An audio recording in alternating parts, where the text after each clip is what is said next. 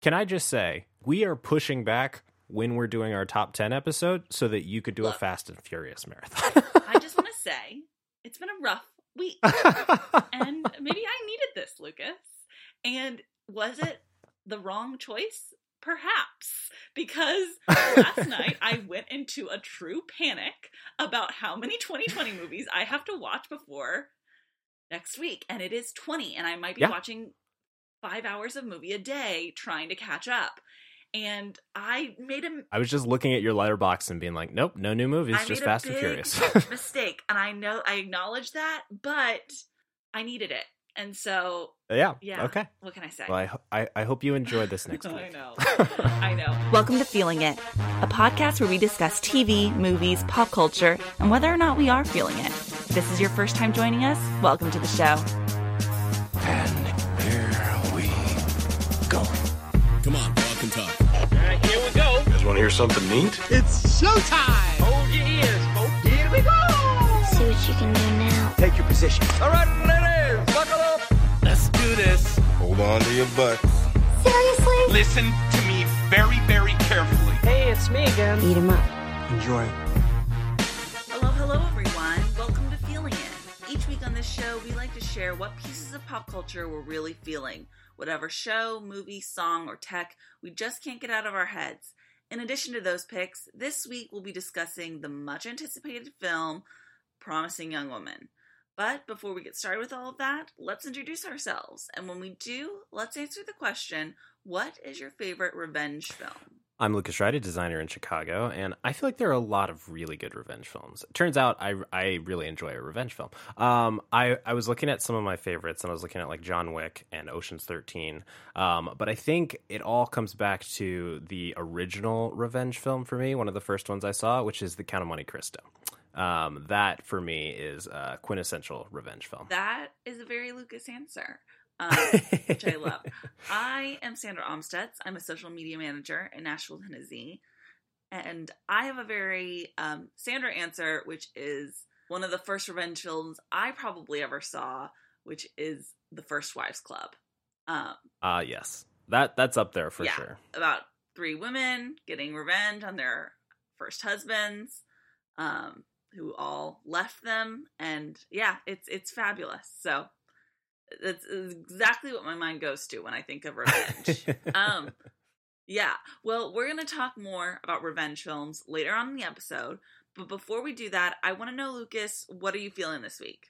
This week I'm feeling something that I feel like is difficult to describe. It's a collection of movies directed by Steve McQueen, all on Amazon Prime Video, that is kind of formatted like a TV show. So it looks like there are a bunch of episodes, but they're each individual movies, all surrounding kind of real life experiences in the London West Indian community between like the late 60s and the early 80s. So it's about kind of the time period that Steve McQueen grew up in, and just about the community that he was involved in there. So it's 5 distinct films. There is no connection between them other than kind of the time period and the setting and the people, the kinds of people that are involved. So I think it's really interesting. I think the West Indian community is, I think, really interesting to me. Just kind of migration, the Windrush generation of people coming from the Caribbean to London to kind of work on the National Health Service and the railroads and everything like that around the 40s gave way to large communities of people that the British were all of a sudden like, oh, actually, we just wanted you to do these one thing, and then kind of either go back or just kind of stay in your spot, and not really get involved in the rest of the British community. And so it created a lot of tension in the 60s and the 80s, which is very different than the kinds of tension that was happening in the United States during that time. So I think the kind of the relationship between Black people in the United States and American and white Americans, I think that's kind of the racial tension that we're used to, and so it's very different from kind of what was going on in Britain at the time. And so all 5 of these movies, I think, are very distinct and very interesting. I have only seen the first 3. I'm excited to see the last 2, but the ones I've seen so far have all been really phenomenal, and I would highly encourage you to check it out. Yeah, I am very excited to check these out. I was hoping you had seen all 5 so that you could kind of give me a breakdown of,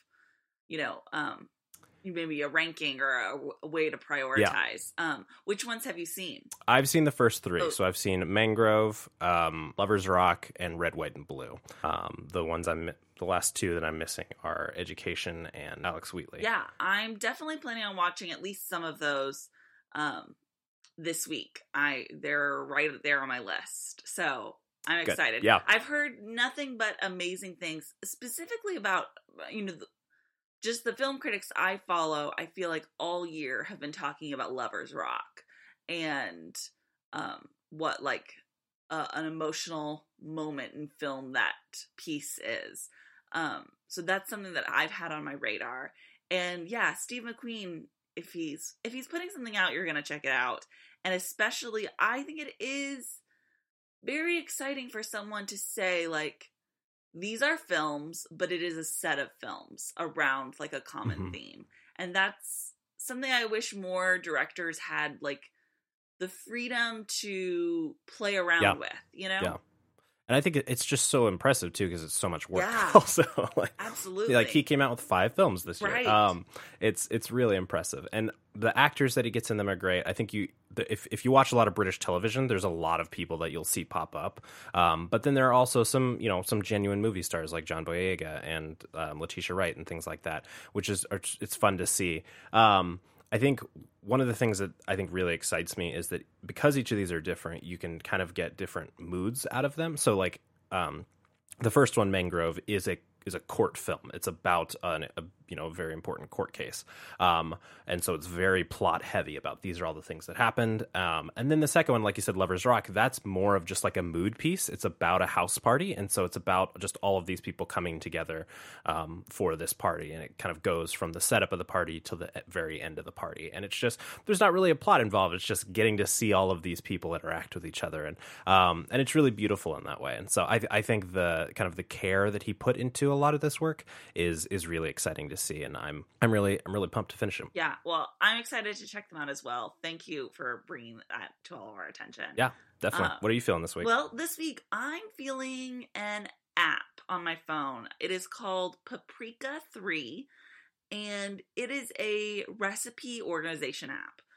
So, for those who don't know, I do a lot of cooking. I'm really big into baking and cooking dinners for my friends, and my recipe organization system before this app was truly a mess. I had a Google Drive folder full of some of my favorite recipes that I had typed out as Google Docs.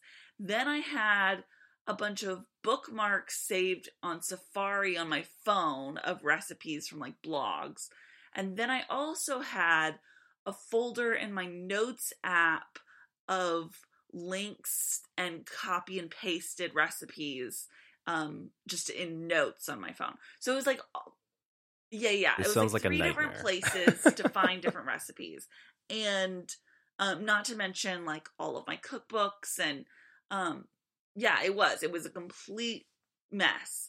And recently I'm subscribed to David Chen's newsletter, David Chen of the Slash Film podcast. He has a newsletter I'm subscribed to, and he was making a bunch of recommendations, and he recommended this app, and I needed something like this, so I immediately checked it out. It was $5. It's very well worth it. What makes Paprika so great is, first of all, it's very easy to import recipes from blogs or online. When you import a recipe into Paprika, it immediately seeks out the recipe and removes all of the extra stuff. So if there's a long blog post leading up to the recipe, like every recipe on every website. Exactly. Which I maintain, I don't complain about that because that's people providing me content for free, They let them write whatever they want. But we all know that it is a hassle to try to find, when you're in a hurry, try to find the recipe, scrolling past a lot of text. So this imports that recipe removes all that extra text, and it breaks down things into ingredients and directions like any good recipe does, but it just does it so cleanly. And it's also really good at, once it imports all of your ingredients, there's a scale button so that if you want to make a double batch, you can immediately just press that and all of your ingredients it'll do the math for you. You could do a 1.5 times batch and it'll do the math for you, or a half batch, whatever you need to.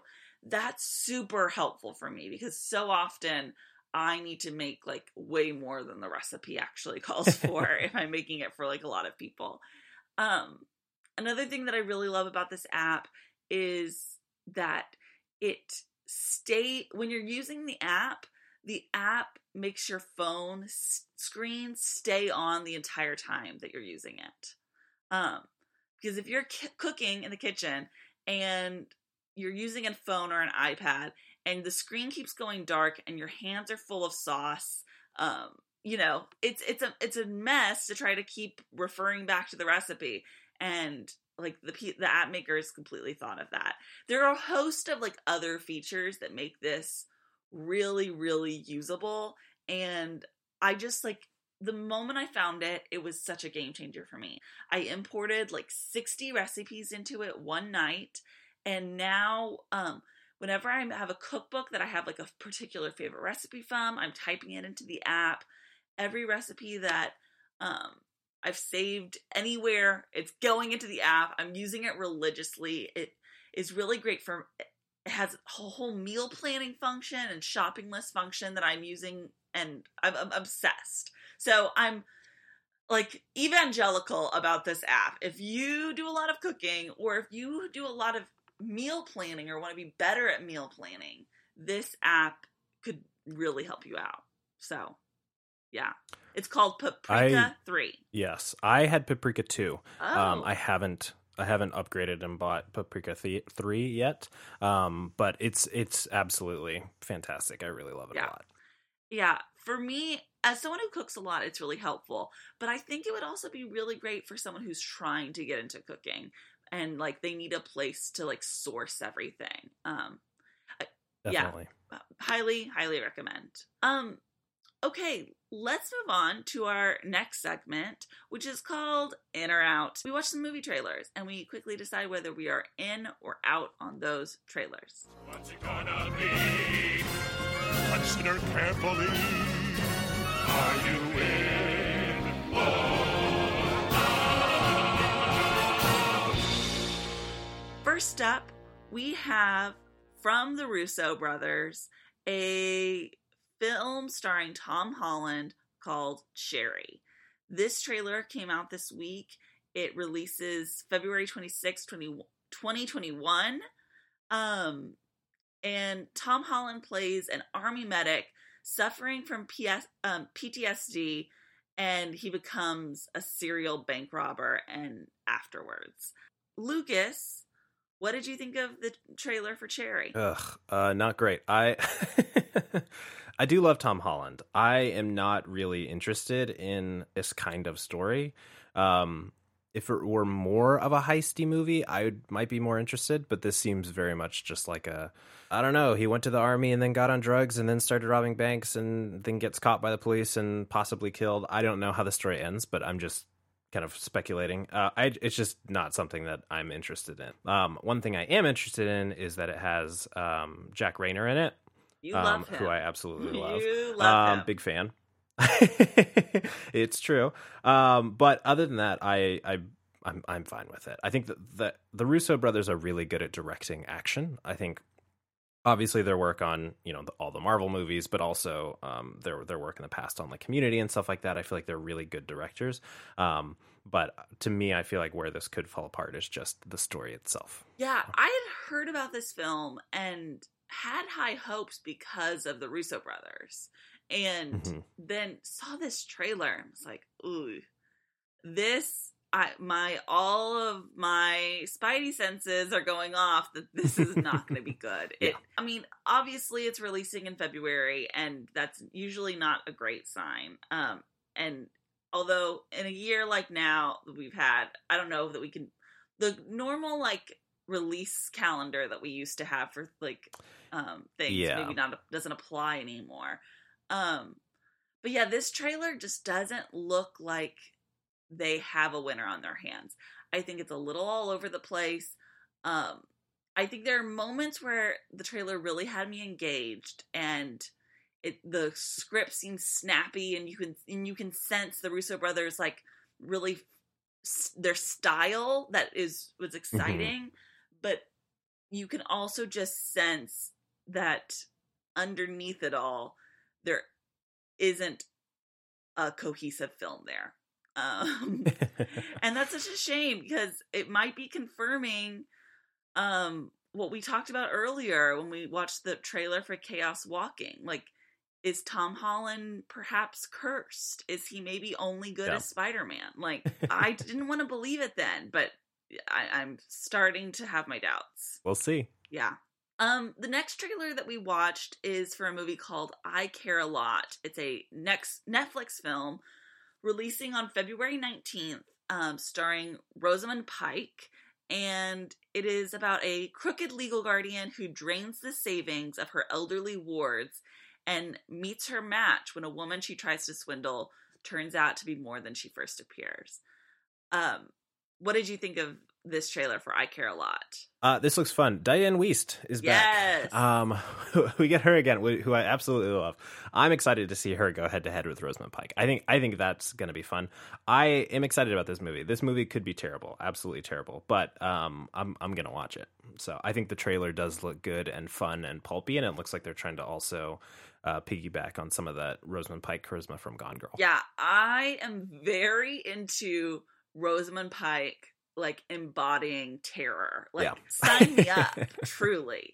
I think this looks snappy and fun and wicked and so many things. And yeah, it looks like a movie that it could either be really fantastic, or it could just be like a really fun time with Netflix, and both I am on board for. You know what I mean? Yes, 100%. My expectations are like medium in a good way. Like, they're not too high, but they're high enough that I think it looks like a fun time. And yeah, I think cons are fun to watch. And this is like a really nasty con, obviously, that she seems to have like developed. And it's hard to tell from the trailer if this is like a con, I mean, it kind of is, or if it's like a legal setup that she has that's just dastardly. You know what I mean? Yeah. And either way, I think it's going to be really fun to watch. I'm trying to see who this is directed by. It's Jay Blakeson, who I'm unfamiliar with. He directed Gunpowder, the Guy Fawkes HBO movie starring Kit Harington. Never heard of it. Yeah, I mean, it was fine. Like, he hasn't directed, I don't think, anything that I've been like super excited about in the past. But yeah, the tone of this trailer almost, I mean, not quite, but like, or maybe the subject matter, I should say, felt very Adam McKay to me. Yeah, and so yeah, that's compelling. Yeah, I can't wait to watch this. I'm excited that it's coming out soon on Netflix. Alrighty then. I am very ready to move on to our main topic. Are you? Let's do it. Okay. I was busy thinking about boys. I was busy dreaming about boys. Head is spinning thinking about Lucas and I have been anticipating Promising Young Woman what feels like for a long, long time now. When was this movie originally supposed to come out? It was supposed to come out, I want to say, in like April or May of 2020. Yeah. And I'm trying to remember when the trailer came out, but it must have been like January maybe of 2020 at the latest. Yeah. Or maybe the trailer probably came out around like December, because I know that people saw it. I'm pretty sure that people saw it at Sundance, which was in like February, I believe, January or February. So I think the trailer came out around December, and when the trailer for Promising Young Woman came out, I remember thinking like, this is like a movie perfectly catered for me. Like, and I know we talked about the trailer here on this episode. I think you found the trailer really snazzy. Is that correct? Oh yeah.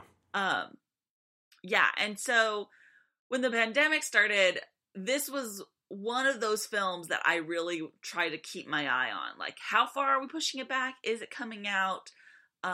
Could not wait to see this movie. For those of you who haven't heard of it, it is a directorial debut, I believe, from Emerald Fennell, and it is a sort of a revenge film of a woman who her friend was sexually assaulted when they were younger, and now as revenge she kind of pretends to be very drunk in bars and lets men take her home, and just as they're about to assault her, she, you know, calls them out on their behavior or does something. Like we don't, you know, the trailer kind of makes it a little unclear about just how sinister of a character she is. And yeah, it's a I think it's one of the best trailers I've ever seen, to be quite honest. Has a great Britney Spears Toxic cover playing in the background. So all that to say, I was so excited for this movie. And I'm assuming you felt the same. 100%. I think this is definitely the directorial debut of Emerald Fennell, but she is also a writer and showrunner of Killing Eve. And she has a long acting career, but has most recently she's been playing Camilla on The Crown. So I think she's someone who I've known about for a long time, and it was very exciting to see her get this opportunity to actually direct something that she's written, which is fun. Yeah. So I also want to say that I remember when this trailer came out thinking like, this trailer looks amazing, but the subject matter of like rape is tricky. You know what I mean? Like, and tonally, this trailer seems like bouncy and fun and pulpy.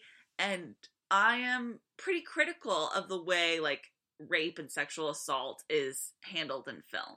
And so it's one of those things where it's like, this looks amazing, but has so much potential to be done so badly, you know?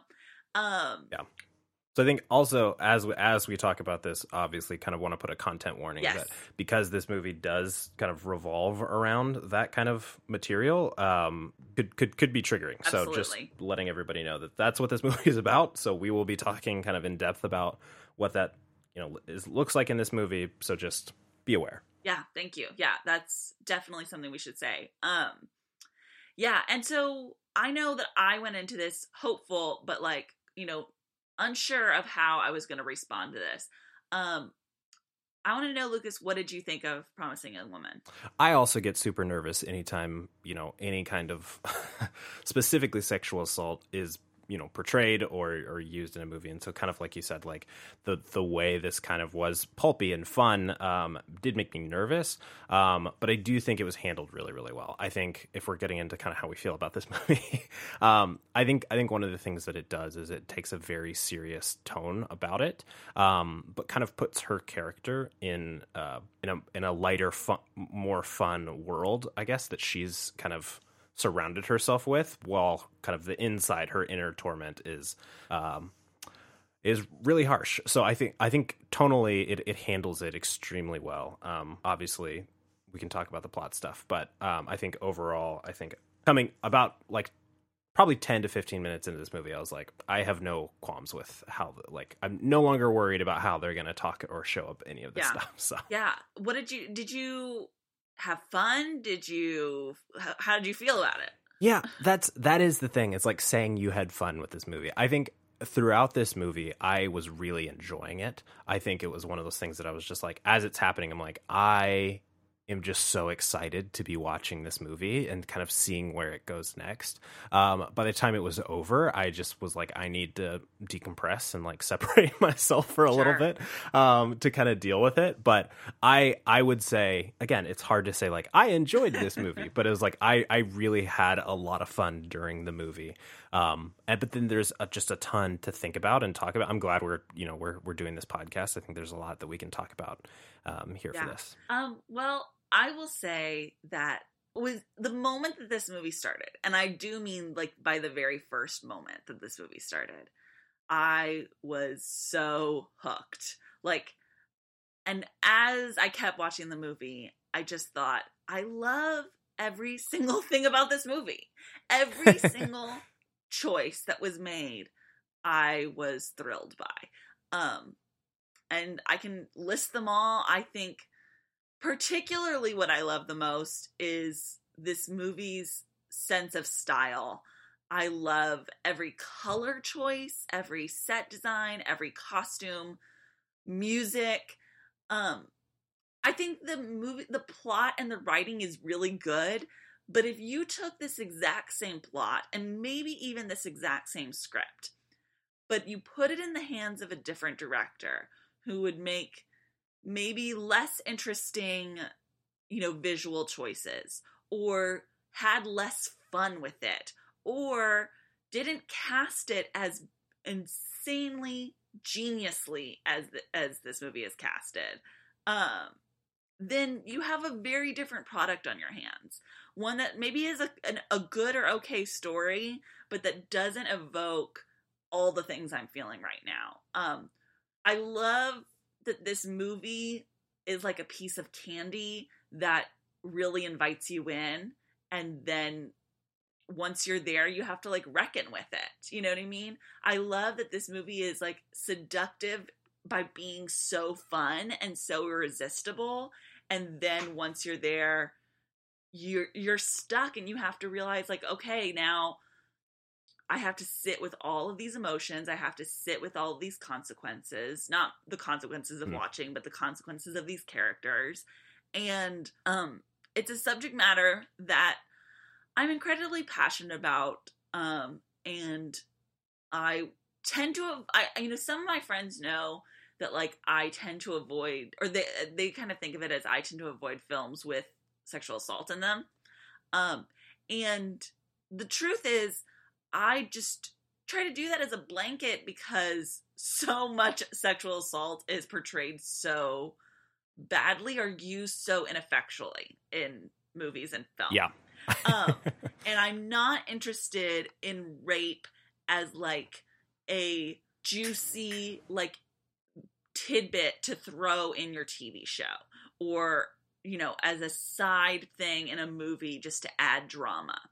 But I am definitely incredibly interested in art tackling this subject matter well. And I can acknowledge like it is a difficult subject matter that people are going to like have differing emotions about, and not every piece of art is going to like make everyone feel fine and dandy about it. I'm okay with it being difficult, but what I want is that art that is tackling this subject matter with an eye towards compassion for women, and that is what this movie definitely does. And so I was really grateful for it. I loved it so much. And I'm really excited to talk about plot, but also just a lot of specific choices that were made in the making of this. Lots of choices. I am very excited to talk about the choices. This is so I want to talk about a couple of things, but this is what's interesting is this is the first time this has happened to me. So I end up reading a lot of scripts, and so the Blacklist is a place where kind of a group of people put together some of the best scripts of the year that haven't been produced. And so I end up reading a lot of scripts on the Blacklist. This is the first time that I've read a script on the Blacklist, and then the movie has gotten made. So I had already read the script to this movie before I'd seen it, without knowing that this was the movie. So as I'm watching it, I'm like, a lot of this feels very familiar to me. And it wasn't until after I'd finished it that I realized, like, I have already read this script. Now, I went back and looked at the script, and the script is very different from the finished movie, and so I'd love to talk about some of the differences in it, which is very interesting to me. But did Emerald Fennell write the script as well? I believe so. Yes, yeah, she did. Okay. Yep. But I think for me, what stands out the most in this movie is the casting. Yes. I think the people in this movie are cast so perfectly to play against a lot of the expectations that you have about who those people are, or sometimes perfectly into who those people are that kind of you have in your head based on their past work. And I think that is really exciting to me, and just like the way that they are using your knowledge of these people that you've seen before, kind of against you, is beautiful.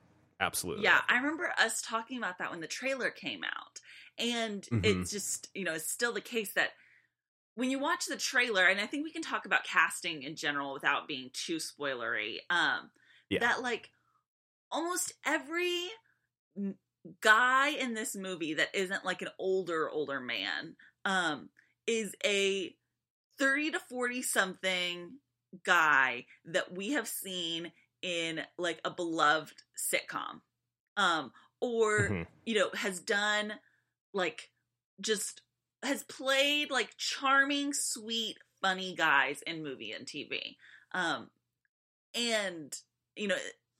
So watching some or all, or, all of these guys feel like a threat, you know what I mean? Because this is a movie where the movie does a good job at making you feel like women feel all the time, which is that every man is kind of a threat and you don't know who you can trust.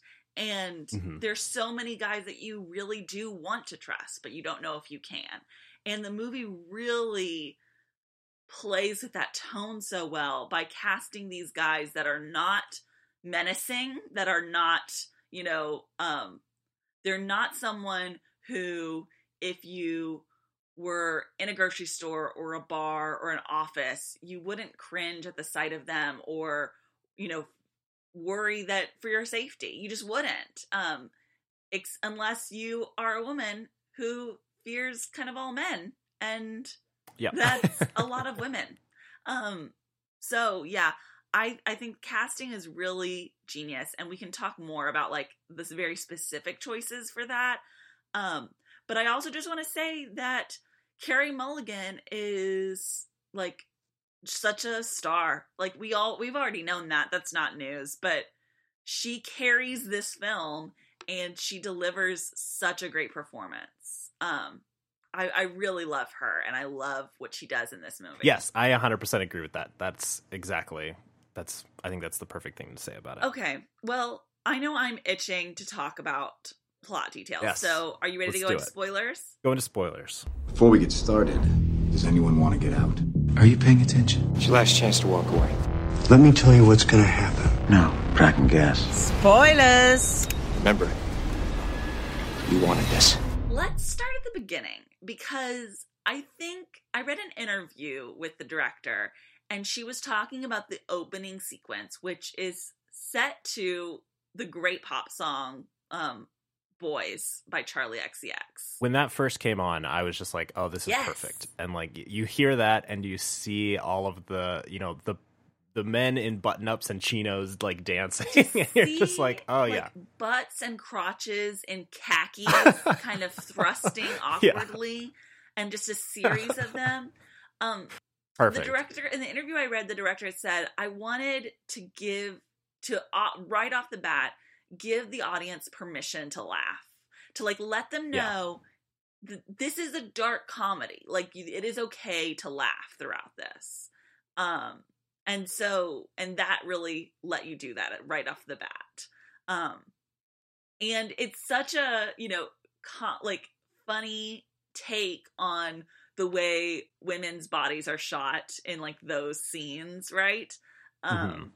I've been binging the Fast and the Furious movies this past week, and a mainstay of those movies like is the ass shot of women, right? At the big race is like all the butts. And I have like a love-hate relationship with that kind of trope. And it was really great to see it on display in this particular like uniform, right? So yeah, and the music, everything about it was so exciting. We talked about, casting these guys, and the fact that Adam Brody is like the very first one up Yes. was so perfect, because I especially loved that, throughout the film there's varying levels of nice guys that this movie is like kind of skewering, Mhm. right? But he's the kind that truly seems progressive, right? That, he's Yeah. trying to, like, his coworkers are obviously much more sexist than him out in their conversation. He's trying to, like, make points about, like, his work and how it's kind of unfair to their female coworker, and you have high hopes until you don't anymore, Mhm. And just like watching it all fall apart, like again, like just the little things that he starts to say that you're just like, oh, please Yeah. don't. Well like constructed. It's really My good. favorite detail about that sequence at the beginning is the Uber driver looking at her in his rearview mirror and not Mhm. doing anything. And you know what I like about that is that, like, as an audience, we're like, come on, do something. At the same time, like, I can understand. There's a lot of things in this movie where, like, maybe some people will say, like, oh, but I can have empathy for that character in that situation. And whereas I don't for most of this, But in that instance, I can have empathy for that character in that situation. That's a hard thing to figure out, Like, these are strangers. Maybe they're a couple. Maybe he's that's his girlfriend, and she's had a lot to drink, and he's bringing her home, and not knowing what to do in that moment, but still making the choice not to do anything. Yeah, and I think that's one of the things that was really exciting to me after this movie. It was just like, it made me think so much about each of these positions. Like, it does a good job of constructing all these scenarios where you're like, all right, if you were that person, would you say anything? Would you do anything? If you were this person, would you say anything? Would you do? And so it's a really, I think, again, for most of it, very condemning of like, you should, you would, that kind of thing. But like some of these like smaller ones where it's like, yeah, as the Uber driver, would that be a position where you're just like, I benefit of the doubt kind of a situation. So I really loved the thought process. I've seen this movie twice now, and I watched it by myself, and then I also watched it with Rebecca, and was just like, okay, so now can we just talk about it? So, but yeah. Yeah. Yeah. And so before we talk about more plot, I just want to say, like, the way that this movie uses pinks and pastels and does the hair for Carey Mulligan and makes her not wear like tough girl clothes, or like she's not like this girl who like dresses up like she doesn't like dress slutty at the bar and then in her normal day she's wearing like all black or like biker clothes, or whatever we normally kind of view as a woman who's out to get men, or a woman who's like on a revenge streak, or the fact that she is wearing so many like amazing like girly sweaters really, really worked for me. That like this, I don't know, like that these things, the femininity and the lightness and the appreciation for things that are pretty is not separate from this rage that sits inside her. You know what I mean? Yeah. Yeah, I agree. I think also for me, there's like a childlike quality to a lot of the stuff that she wears and does, and not like in their little kid clothes, but just they're like, it feels very childlike, and just in general the way her room is decorated and things like that. It feels like she is kind of regressed, like she is living in her childhood with Nina, like trying to get back to that point. And so the way that the whole set and her costumes and everything are kind of built what feels like built around that kind of mindset work really well without trying to make her like, I guess, too actually childlike. Right. But you definitely like get that of like where she wants to be more than anything is to be a kid with Nina still. Yeah. I want to talk about another shot at the beginning that I was like, oh, well, this movie has me. Like, I'll marry this movie. I'm falling in love. And that is the sequence when she's leaving, presumably Adam Brody's apartment in the morning. And we see the red streaks down her leg. And as it pans up the body, we see that she's eating this like hot dog super messily. And that she has ketchup all over her. And again, playing with all these like pulpy expectations of what a revenge thriller looks like and kind of bringing that sense of humor. Touches like that are what made this film such like a star in my mind. Can we talk about that real quick? So going into this, I had the expectation that she was killing these men, like based on the trailer. I just kind of assumed. The trailer kind of implies that she's like harming or doing something to them. Yeah. And so when we kind of get that second one with what's his name? Christopher Mintz-Plasse, yeah. Yes. I was it kind of shocked me of just like, oh wait, so she's not actually like doing anything? I mean, she's just like confronting them and then leaving. That just really shocked me because I did think there was some element of that in here. So it's interesting. I agree with you though. The hot dog thing was truly amazing. That's also something that's not in the script. That's a visual element that I was just like, love that. You know what I love about the choice to not make her like a serial killer, or someone who's like violent. Yeah. I mean, I don't know if we want to talk about the ending yet, but I will just say that like, because she is not violent, she's like definitely like, you know, impassioned and, you know, over the top, but she's not enacting violent revenge on people. The ending is so much more impactful, right? As the first real moment of violence we've witnessed. And I think that was such a smart choice. Also, I think it's like really smart to say like, this is a woman. She, more than anyone, knows how like dangerous the world is for her, right?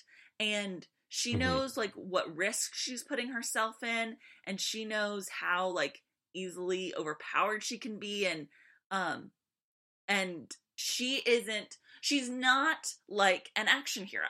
She's not someone who's like trained and learned martial arts and learns how to like fight men. She's someone who's using her wits, and that is her weapon. And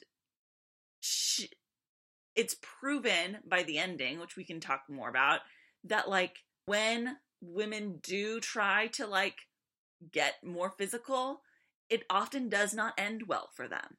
And I like that this movie reckons with that reality instead of living in sort of like a revenge fantasy of a woman who can like just go and harm any man that she chooses, right? Yeah. And yeah, whereas like this movie is definitely like a little over the top. It's still pretty much based in reality. Like there's not anything in this film that like is totally implausible, right?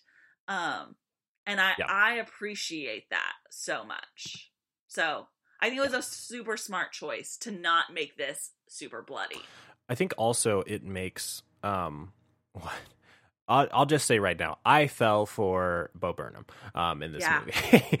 And so I think it makes what looks like to be her recovery and healing in the middle easier if she's not, you know, out murdering people. That it's much easier for her to come back from going out and, you know, intimidating men than going out and murdering because men or whatever. If we think that Bo Burnham is a good guy, we also know like, okay, if she's killing men, like he can't be okay with that, right? And so whereas like she could go on to lead a nice normal life and confessed all this to a partner and they'd be understanding. Yeah. So I think that is also a really smart, because otherwise it'd just be like, none of this is believable. I'm not going to be able to invest in this relationship. And you might not have invested in that relationship, but I invested hard in that relationship. And so was devastated. Let's talk about the Bo Burnham of it all. I'm so excited too. So I think I should start off by saying that I have such deep affection for Bo Burnham as an artist. And so setting that aside, I think Bo Burnham is also just like super, super crush worthy. Like, I think since college I've had like a big crush on Bo Burnham. And when this movie was getting going, especially in that first scene, where they have like this electric chemistry, and it's very, I think, sexy that like he drinks that coffee that she spits in, and like brings it up later on. I think, like, as a germaphobe, I'm disgusted by that. That's so funny to me because, I mean, what is making out but other than exchanging spit? No, I get it. But just the sound of her spitting in that cup and everything. It was, So that scene felt electric to me. And I was like, I mean, I had high hopes because the trailer looked good, but I was so happy. I was like, someone is making use of Bo Burnham's charms and making him this romantic lead that I've always thought he would be great at. And Bo Burnham doesn't act in a lot of films. And so this was kind of like also one of his first like big film starring roles, I think. Mm-hmm. And I was thrilled about it. And yet, because like I'm smart, I know that this is a film about men, like, you know, being dangerous when they don't look it. I was on my guard, right? Were you at least a little on your guard at the beginning about him? For sure. Okay, yes. Great. I'd like to hear that. Yes. After who did we get? We got Adam Brody and Christopher. I can never say his last name. I want to say mise en place. Then Bo Burnham walks in and you're like, well, obviously, like he's next in line. Let's, So I was definitely on guard.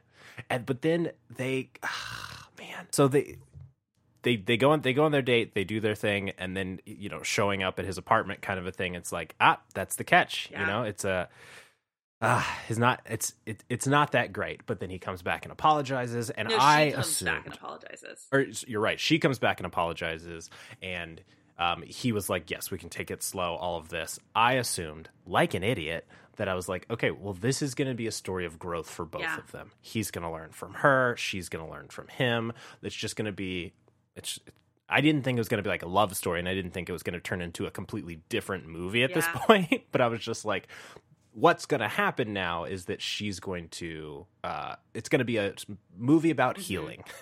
So and it is not a movie about healing. That scene where he kind of like, I don't think he thinks he's tricking her into coming into her apartment. He thinks like, I'm trying so hard to be smooth, right? Yes, 100%. And she sees it as like, oh, this is a thing that men do to trick girls to get into their apartment. Like, not say we're going to your apartment and then all of a sudden we're there and the girls feel pressured. So that scene where she walks away and she's angry and she kicks the trash can. In the moment, I mean, I think it can be read two different ways. At first, before I saw her apologize, or not apologize, she kind of just says, like, I'd still like to go out with you. But before that scene, I thought that the anger was, here, I let myself be interested in a guy, and he's just like the rest of them. And I'm mad at myself for trusting him, and I'm mad at him for being one of the others, Mm-hmm. And then after I see that she like goes back to him, it might have been a little bit of the first, but it also I think is a little bit of like, I'm so mad that the smallest gestures have me on my guard, that like that because of what men do in this world, now I have to think critically about every moment. And I have to be suspicious of every man and just anger at the world, which I very, very much relate to. And so then I was, hopeful because, again, he's so magnetic in this movie. He's so charming. He's so funny and lovable. And every opportunity until the third act, he like does and says the right thing. You know what I mean? Mm-hmm. And he's a children's doctor, for goodness sake. And he just seems great. And at one point, earlier on, I didn't think he was going to attack her, like when they go to his apartment. I never thought that was going to happen. What I was really concerned about, what I was like predicting was she was going to meet someone that he had sexually assaulted. And she was going to, like, in a store or in a restaurant or something, someone was going to come up to her and be like, I just think you should know that guy you're with, like, this happened to me. And she's going to know, like, fuck, it's everywhere, right? And then when they start falling in love, I didn't think that was going to happen. And when they're in bed and they both say that they're in love with each other, that was when I knew that he was at the party. So I didn't see it coming the whole time, but I saw it coming like kind of right before.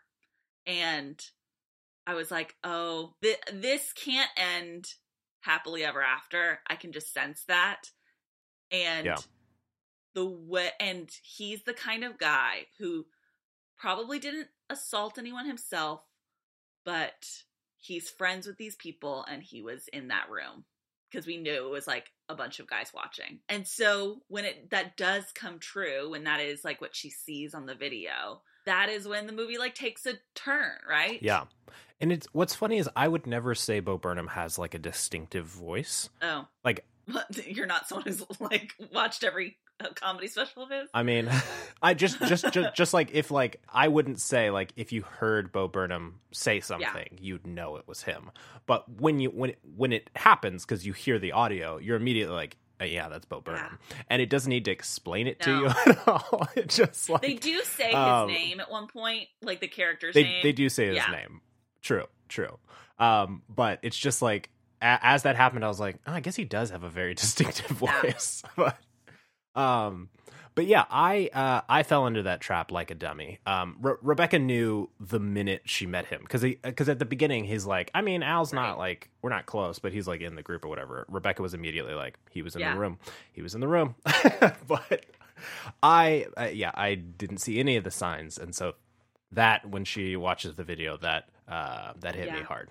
That was rough. Yeah. Real quick, while we're on the Bo Burnham stuff, I just want to say, how did you feel about the pharmacy scene? I mean, it's heaven. It's heaven. And I think that's what I like about this movie so much, is that, like, even knowing how it ends, I'm still relishing the beauty and the fun of their romance, right? Like, I agree. I mean, it obviously the ending is, you know, really harshens, like, or, you know, really puts in perspective, like, all the male characters in this movie. But I don't know, I still kind of like, I still believe in their love. You know what I mean? I don't know if that's like, I think there is a version of this movie, not this movie, but like there's a version of this story that could have played out, that she doesn't watch the video and she stays with him and they stay in love and they're very happy together, you know? Yeah, I agree. And he continues the rest of his adult life to be a pretty decent person and like treats her really well. Okay.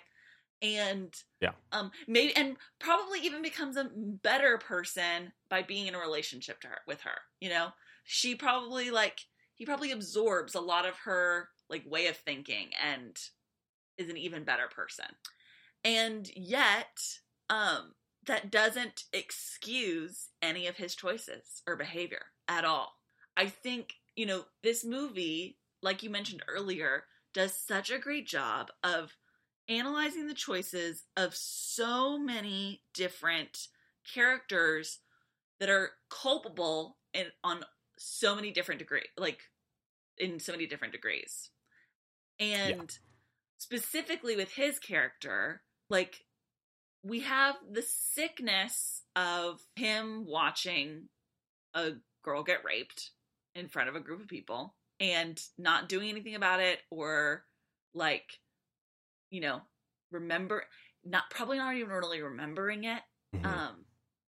And then that's pretty inexcusable, right? And pretty horrifying. Yeah. Alone, just as its own act. But what I really like, and what I think is smart, is that this movie then takes all of his choices from then on and really nails him to the cross with all of those as well. Because he has the opportunity right then and there to start trying to do something to make amends in whatever slight way he can.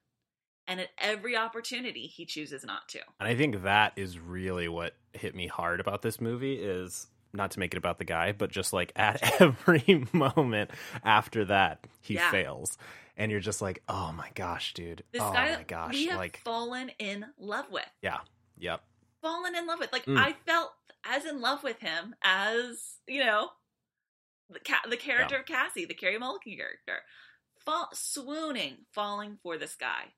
And to watch him at every moment that is presented, he acts in his own best interests instead of doing what's right. Yep. And even like when she confronts him and he's terrified and upset, you know, like he immediately resorts to saying something like, "Oh, so we won't be doctors. We can both be failures." And like that was such a knowing thing to include, that like, even this guy who has only ever been incredibly loving has that barb waiting for you, you know, and like is ready to like throw that in. I think everything they do with his character is the real genius of this film. I think that a lot of the scenes, especially like where with the Adam Brody and the Sam Waterston, is that right? Sam Richardson, sorry. Sam Richardson. Oh, Sam Richardson and Christopher Mintz-Plasse and Adam Brody. Those like, you know, hunting scenes, they feel, I think they're fine and kind of fun, but they feel a little like, what's the word I'm looking for? Like, they feel like a blog post, right? Like, it feels kind of like someone who's like just learning about feminism, making a point about consent. Yeah. They're pretty like surface level. And that's fine for what they do, for how they function in the movie. But where the movie gets complex is with the Bo Burnham character. Yeah. Man. Yeah. Let's talk about the women also in this movie. Alison Brie. So, one, I do say, when she starts her new plan, and we have the numbers that show up on the screen, did that throw you off at all? Because we're like a good ways in the movie, and all of a sudden it's going 1, 2, 3. No, I was vibing with it. Okay, yeah. I loved it. For some reason that popped up, and I was like, all right, here we go. This is the path we're on now. Loved it. So Alison Brie's first. I was a little thrown off by how her scene ended when she gives the guy like the money and the room key. At that point, I was just like, ooh, I do not like this path that she's on. And then she immediately picks up like Dean Walker's daughter and all of that stuff. And then like, so I was just assuming, I was just like, oh my gosh, she has really gone off the deep end. And now she is the perpetuator of sexual assault on these other people. And I got really worried until she does the reveal, which I loved the reveal, which was great. But I just got very nervous through all of those scenes. Sure. I don't know if you figured that it was all going to be fake or whatever. I mean, I think I had hoped, and I felt pretty confident that, like, I was just like, even though this girl wants revenge, I just couldn't see it being in her to, like, actually let another woman be assaulted. Like, yeah, I just don't think that she had that in her, and that proved to be the case. But what she does is, like, you know, still pretty evil, pretty terrifying. Yes, 100%. Yeah. You know, I think you could say that, like, letting Alison Brie think that she's been sexually assaulted is, like, barely, like, a touch less bad than being sexually assaulted. You know what I mean? If someone has that fear and pain and tragedy within them, you know, how, like, there's not a ton of difference than if it had actually happened, right? Yeah. And so, Yeah. like, still pretty horrifying thing to do to another person. Uh-huh. So that is, like, I think, with Alison Brie's character, I think that's the moment of true, like, oh, wow, she might be someone that I don't root for at this point, or, like, is really terrifying, right? The scene with the dean and the daughter, I felt, as soon as she was describing that, I was like, there's no way she actually did this to the daughter, you know? And we already knew something about a diner, you know? So, like, I just kind of saw that one coming. I knew in my gut, like, she's not gonna, like, let a teen girl get sexually assaulted to spite her mother. Like, I don't think that she's gonna do that. And so, because I felt pretty confident in that, I think that scene was really fascinating. I think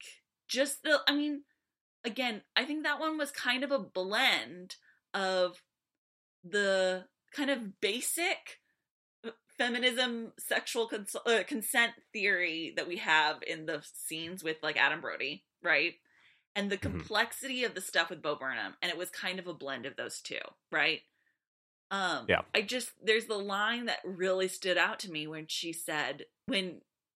Connie Britton's character is, like, emotional and begging for her daughter's safety and fully reckoning with the pain that she's caused other young women, and their families.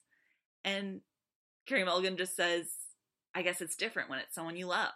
And that is, like, the thesis, right? Of, I think, kind of this whole movie for me, is that we all know that sexual assault is in this world, and we know how rampant it is, but it's different when it's someone you love.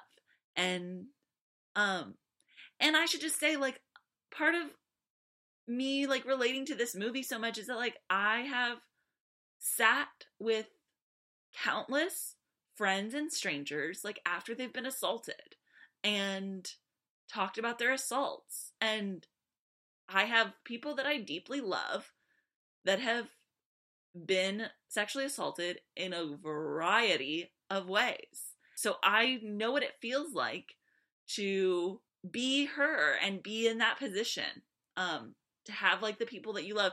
I mean, none as quite as dramatic as hers, in that, like, they've ended in what is never said but is implied as a suicide. But yeah, I've been there, and it is hard to live in a world where the only people that seem to, like, really be passionate and care about this are the people who have been directly affected or very closely affected. That, like, it's not something that people can gain empathy for until it affects someone they love, you know, in general. So I thought that scene was a big standout in the movie, because of also Connie Britton is so great, you know? Yeah.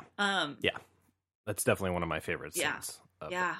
And it made, you know, there's the term nice guy is, like, definitely something that's being examined, right? And throughout this film in varying levels. But my favorite instance of it is when she brings up the name Al Monroe, and Connie Britton says, "Oh, Al, of course I remember him. What a smart, nice guy," you know?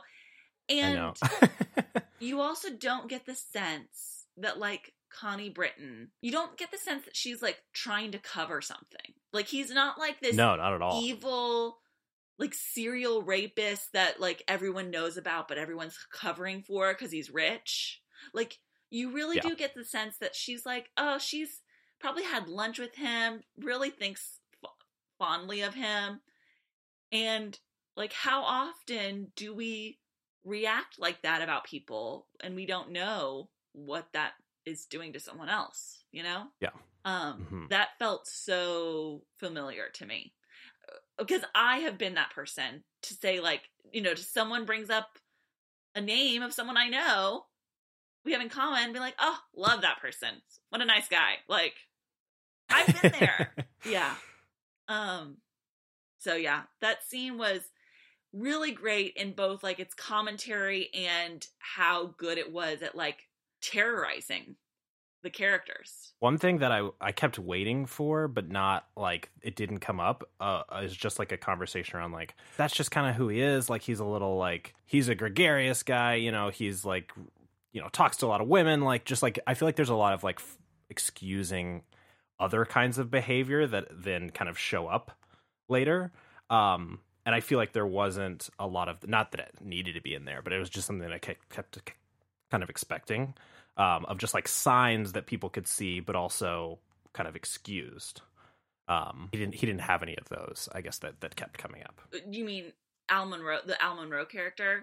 Yeah, or any of them. And like there wasn't a lot of like her talking to other people about people other than Al Monroe. But I just feel like usually like what ends up happening is like someone will bring up a concern and then someone will kind of forgive it and being like, oh yeah, I mean. Like usually it's like, you know, this person is being disrespectful to women in this way. And someone says, yes, well, here's, you know, my excuse for that. Well, and I didn't see that happening here. It happens a little bit when we first see Bo Burnham mention that he's still friends with all those people. That is true. He does kind of say like, he says something about how like Al's kind of an asshole, but he's still kind he's of like, oh, he's like, no, I get it. Like when she kind of like clearly was like, oh, you're still friends with these people. And he's like, yeah, I mean, I get it. They're, you know, but like deep, like they're okay. They've grown up. They're good guys, you know. That is true. Yeah. That is true. Yeah, you're right. And again, and it's coming from a person you really want to trust. You know what I mean? Like it's not coming from the dean, which she does do that as well. But like that sentiment is coming from someone who like, you want to trust their judgment. They seem really smart and like understanding. And like, that's the other thing about the Bo Burnham character is like, not only do you want to trust that he's a good guy, but you want to trust that he can tell who the bad guys are. Yeah. Yeah. Yes. Yeah. And I'm trying to think of other big scenes I want us to talk about before we get to the ending. I think like, oh, we got to talk about the lawyer. Yeah. That scene really threw me for a loop. That was the scene that I think surprised me the most of everything in the movie. Well, because she's talked to these people and no one remembers, like the situation, and then all of a sudden he's like, yeah, as soon as she's there, and then, he remembers the name Nina, but like you can tell, like he's not just reckoning with this one case. Like this isn't the one case that has haunted him. That this is a career that he's made and that this path in life is what's haunting him. I didn't know what to make of her saying, I forgive you, to be honest. I still don't know what to make of that and how I feel about that. I think she couldn't either. I think it was like just watching it again. So he asks for forgiveness and she kind of surprisingly gives it in the moment. And then later, Bo asks for forgiveness, and she's like, "Absolutely not." And so I do think that there's this kind of like, I might have messed up the first time by giving by forgiving right off the bat.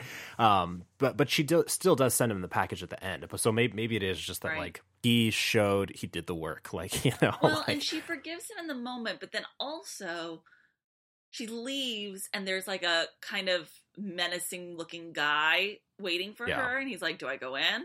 And she says no. So she's like, it's not just a in the moment thing. It's, you know, ultimately she's like choosing not to enact whatever revenge she had planned. Yeah. Which, you know, it's very vague. Like, what did she have planned for him? You know, was it violent? Was it not? Because she hadn't been violent up until that moment. Yeah, very, very intriguing.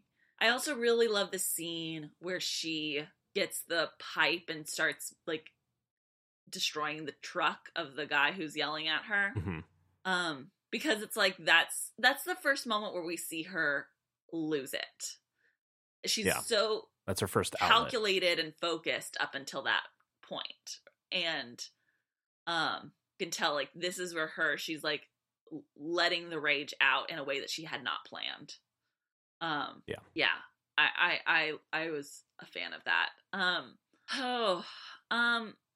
Okay, here's the last thing I want to talk about before we talk about the ending, is the role of her parents and Nina's mom and her relationship with all the parents. I'm so glad that this movie was not about like this woman who like lives alone and her sole focus in life is this one thing, you know? Mhm. That instead it was about a woman who has people that really love and care for her and are dying a little bit inside to see her losing herself to this. Mhm. And that pain and love is what again makes this movie so much more than just like a pulpy revenge film. Yeah, I think they're all rooting for her to make it, to get through and to heal. And the fact that she just can't is played as a tragedy for this, which is, I think, perfect for what this movie needs. So, and it's just so sad, like watching it a second time, watching her conversation with Molly Shannon and with her dad, and just like, I mean, man, like they are just when rooting her dad for her. says like, we loved Nina just like as a daughter and we miss her, but we've also missed you. Like we felt like we've lost you both. Yeah. I mean, and that is what also, of course, makes the ending mean so much, right? Mm-hmm. So let's talk about the ending. Whew, man, I really didn't know what was going to happen. Like when she goes to the cabin, it feels extremely tense. But also just like is now that we've had this kind of buildup, is this where she's going to resort to violence? And you kind of have that feeling of just like anything could happen at this point. And when the door opens and it's Max Greenwood, you're just like, look at this. This is perfect. This is perfect casting. The fun guy who, exactly. As soon as he opens the door, you're like, oh yeah, this guy. Yeah. She never plays it when she's pretending to be the stripper. She never plays it like she's having fun or even like sexy in any way. It's all strictly like business, and I really enjoyed that. Like we were not supposed to be having fun seeing any of that. Yeah. I love the choice that the director made to not show the face of Al Monroe, this, ultimate villain, right? Until the very last moment of it possible. I love that, like, I think we're all, even though the whole movie is like building us towards like, it's like these nice guys, right? I still couldn't help but my brain create this version of a guy that is slick and douchey and like, the president of a fraternity, like just a very specific image from what we've been conditioned throughout movies to view, right? And from the trailer, I knew that both, who is it? Is it Max? What is Max last? Max Greenwood. Is it Greenwood? Oh, yeah, Greenfield. I knew that both Chris Lowell and Max Greenfield were in this were in the trailer. So I was anticipating both of their appearances, and I kind of thought it was going to be Max Greenfield because Max Greenfield can be more sinister looking, and he's played characters that have been, he's played Schmidt, who is like a douchey character. He's lovable, but like, there's an inherent douchiness to that character, right? And so he's played that before, and I really thought that was going to be him. And it is so smart for them to cast Chris Lowell as the ultimate villain of this movie. Yep. Did you watch Veronica Mars? Yes. Okay. So that was my first introduction to... Actually, no, that's not right. My first introduction to Chris Lowell was when he was like a love interest on Private Practice, the Grey's Anatomy spinoff. Oh, it was like about like all these doctors, and he played like the hot surfer receptionist who was like in love with an older woman doctor, And it was like very fun. He was like the young guy that was very sexy, right? And then, but most people I think know him from Veronica Mars. And, we talked about how the casting is so smart and these types of guys and the characters they played. But also with Chris Lowell, that the season of Veronica Mars that he's in is about Veronica Mars tracking down a serial rapist. And I'm not here to condemn or criticize Veronica Mars because I loved that show, and it took place in a different time, you know? So, like, I think it was doing great for what it was doing. But that season, again, she's tracking down a serial rapist who is, like, kind of like a perfect vision of what our boogeyman rapist looks like, right? It's like a guy who's, like, drugging girls at like frat and sorority parties and then raping them and then shaving their heads as like a sign that like this is someone who I've raped. And it's very much like, you know, scary and also like a serial killer, right? Mm-hmm. Chris Lowell plays her really sweet boyfriend in the season, or guy that has a crush on her and then becomes her boyfriend. Mm-hmm. And I think putting a spin on all of that and saying like, this sweet guy is the ultimate villain of this movie, and he's not this serial rapist that shaves women's heads and is like leaving clues, and you know, he's a guy that a lot of people love, and he doesn't seem to like want the stripper. He's like in love with his wife and probably and a doctor, and he is the person who committed the atrocity that she has been avenging this entire film, and then goes on to enact the only piece of violence that big violence that we witness in the movie, which was hard to watch. That was I think it lasted so long, so purposefully. Yeah, for sure. And so I'd like to hear what your thoughts were during that sequence, because when he starts to like smother her and it goes on for so long, you know, obviously I can't help, but there's a major part of me watching that's hoping that she is going to have some clever way of getting out of it. Yeah. I was kind of thinking the same thing, and the longer it went on, the more I was just like, oh my gosh, no, this is not how this ends. So and I think even after the fact, even like in the morning when Max Greenfield shows up and you're just like, is this real? Is this like actually happening? And I don't know, it's just devastating. I think we had the expectation that again, this was a revenge movie. She's enacting revenge and that she will get it. And so the fact that she dies, I think really threw me for a loop for the next like 5 minutes. And even the part where they're just like talking in the room. And I don't know, it just built to this moment where I was just like, this is it. And then she doesn't get it. And I think that there's also a part of me that like, sorry, my email's going off.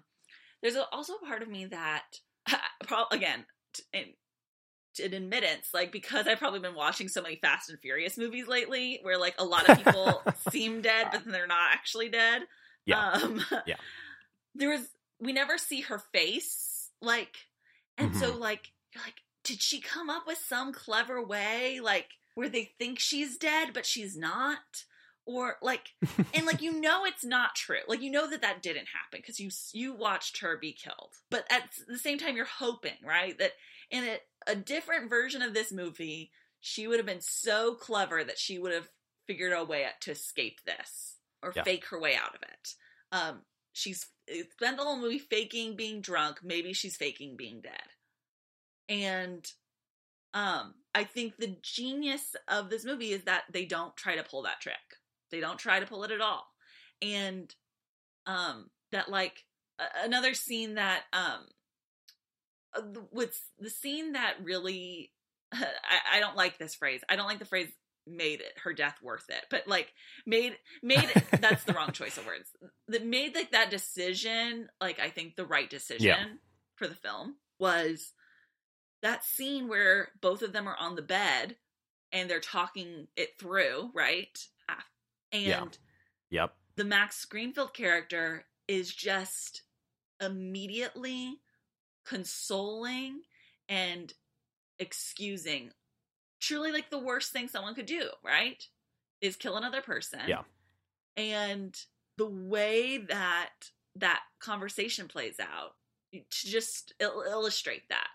this is the way that men excuse their behavior, and that this is the way that they feel okay about it. This is the way that they help each other through it.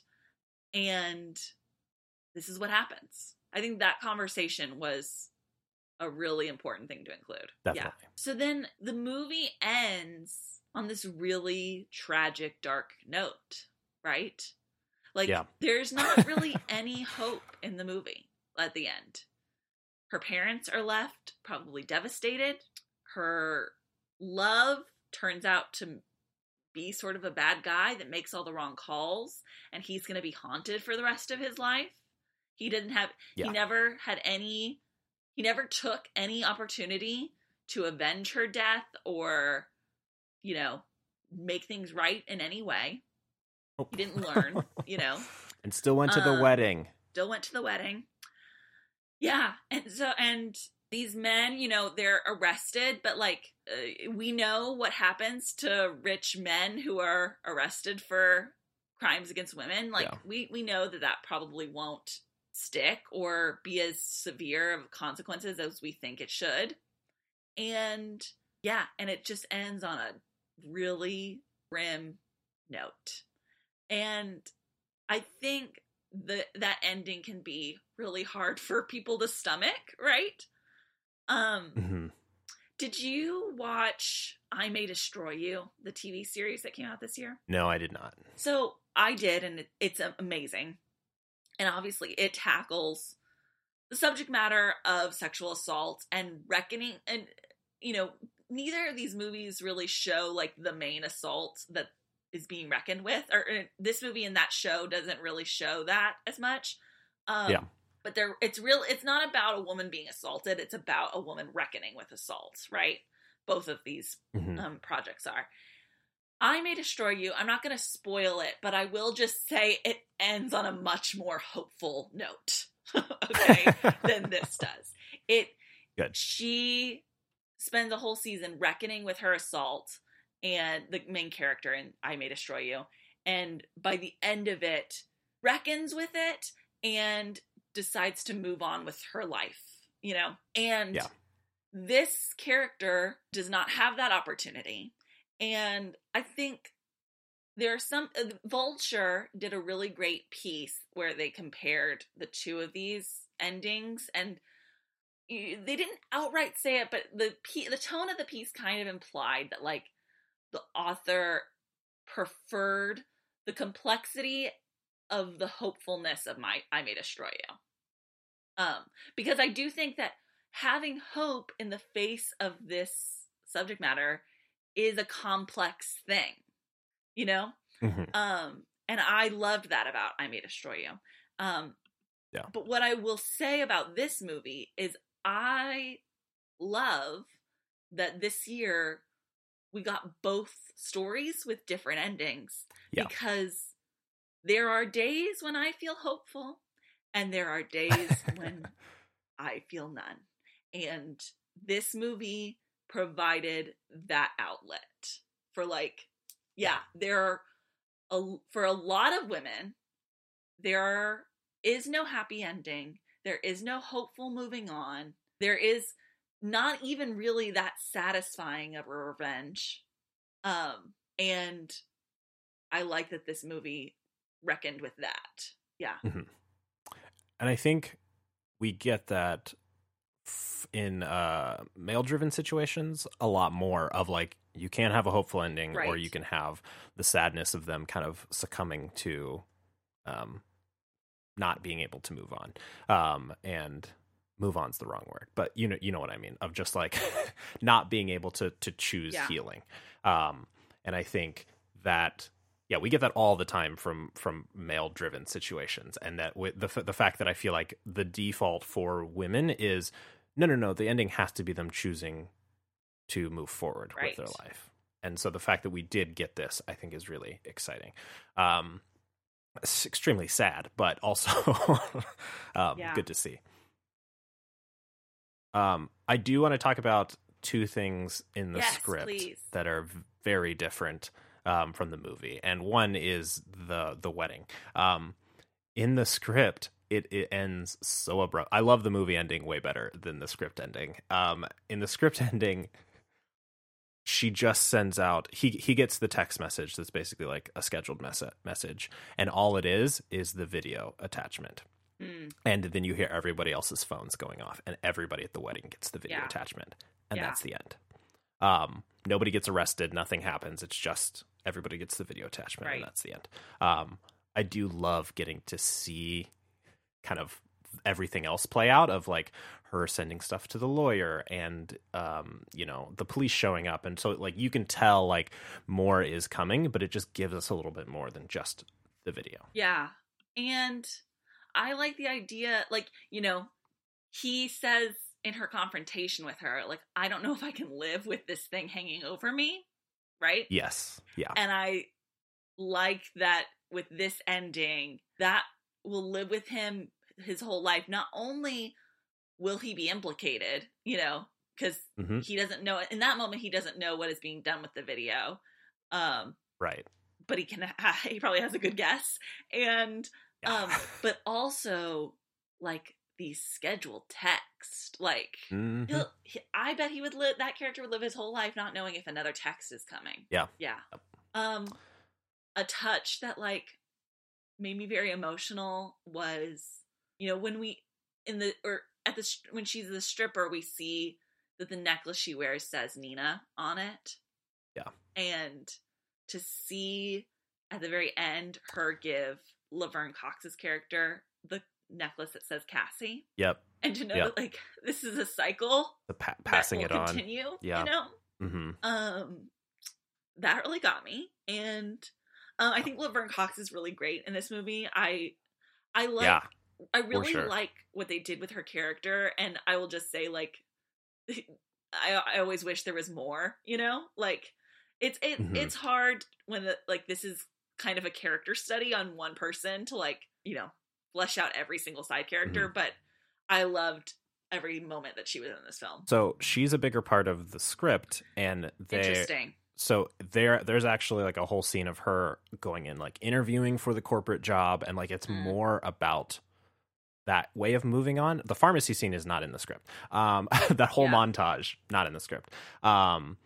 And it's more about her moving on with her life in that direction than in the Bo direction. And I think it's a good choice to go the Bo Burnham direction, and kind of lean into that. So it makes sense. But but this is just gonna be a movie that's gonna stick with me for a long time. I while I was watching it, I loved every single choice that was made.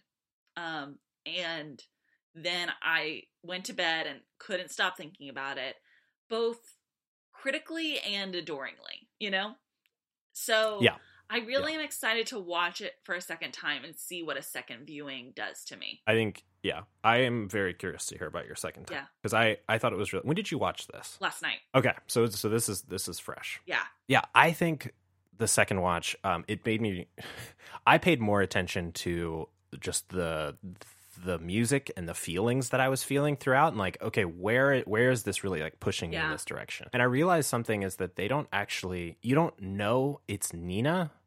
Like, they don't specifically mention Nina until she's in Dean Walker's office, and that's the first time that you but that's the first time that they actually say the name, what happened to Nina. I think somebody mentions Nina, just like she dropped out with her mom mentions that she dropped out with Nina, but nobody ever says that something happened. Well, and to then Nina there's the Alison Brie until also. Dean Walker's. Yeah. So there's definitely like, you understand, you get the feeling and stuff like that. I just think it's so great to just trust that the audience will pick it up, and that we don't actually have to say anything about this until like halfway through the movie. Like, the audience knows. Totally. The audience gets it. But I think in my head, I was just like, yeah, they mentioned that right off the bat. Right. But they don't. You just intuit it based off everything else that's going on, which is just so smart. That just reminded really me good. of one of my favorite shots in the film, which is her sitting in her dark bedroom, and it like, at first you just see her face, and it's like lit up and then dark and lit up and dark, and it's like this pulsing,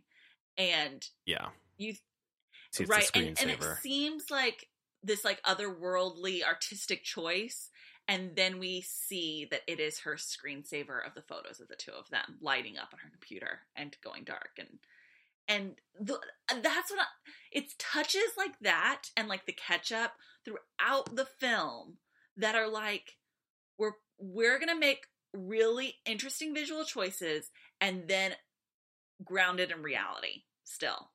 I loved that. Yeah. I would immediately give her a big budget movie. Yes. like if I were an executive and I saw this, I would be like, give her lots of money to make kind of whatever she wants. Yeah. Because she can do it. Like I don't know how big the script or the budget was on this. I'm sure it was pretty small, but right. The amount that she was able to do with what little she had is extremely impressive. Yeah, absolutely. Well, I'm sure I'll have more thoughts as time goes on, but that is all I have for today. Do you have anything else? Same. All right. That's it. Well, Lucas, where can people find you online? You can find me everywhere at Lucas and Stuff. And you can find me on all social media platforms at Sandra Amstutz. My last name is spelled AMSTUTZ. Thanks for listening. Adios. Thank you. Goodbye now. Goodbye. Go away. I'll see you soon, okay? That's it? Go home? Yeah. Move it along, Padre. Goodbye, old friend. That's it. That's our show for tonight, people.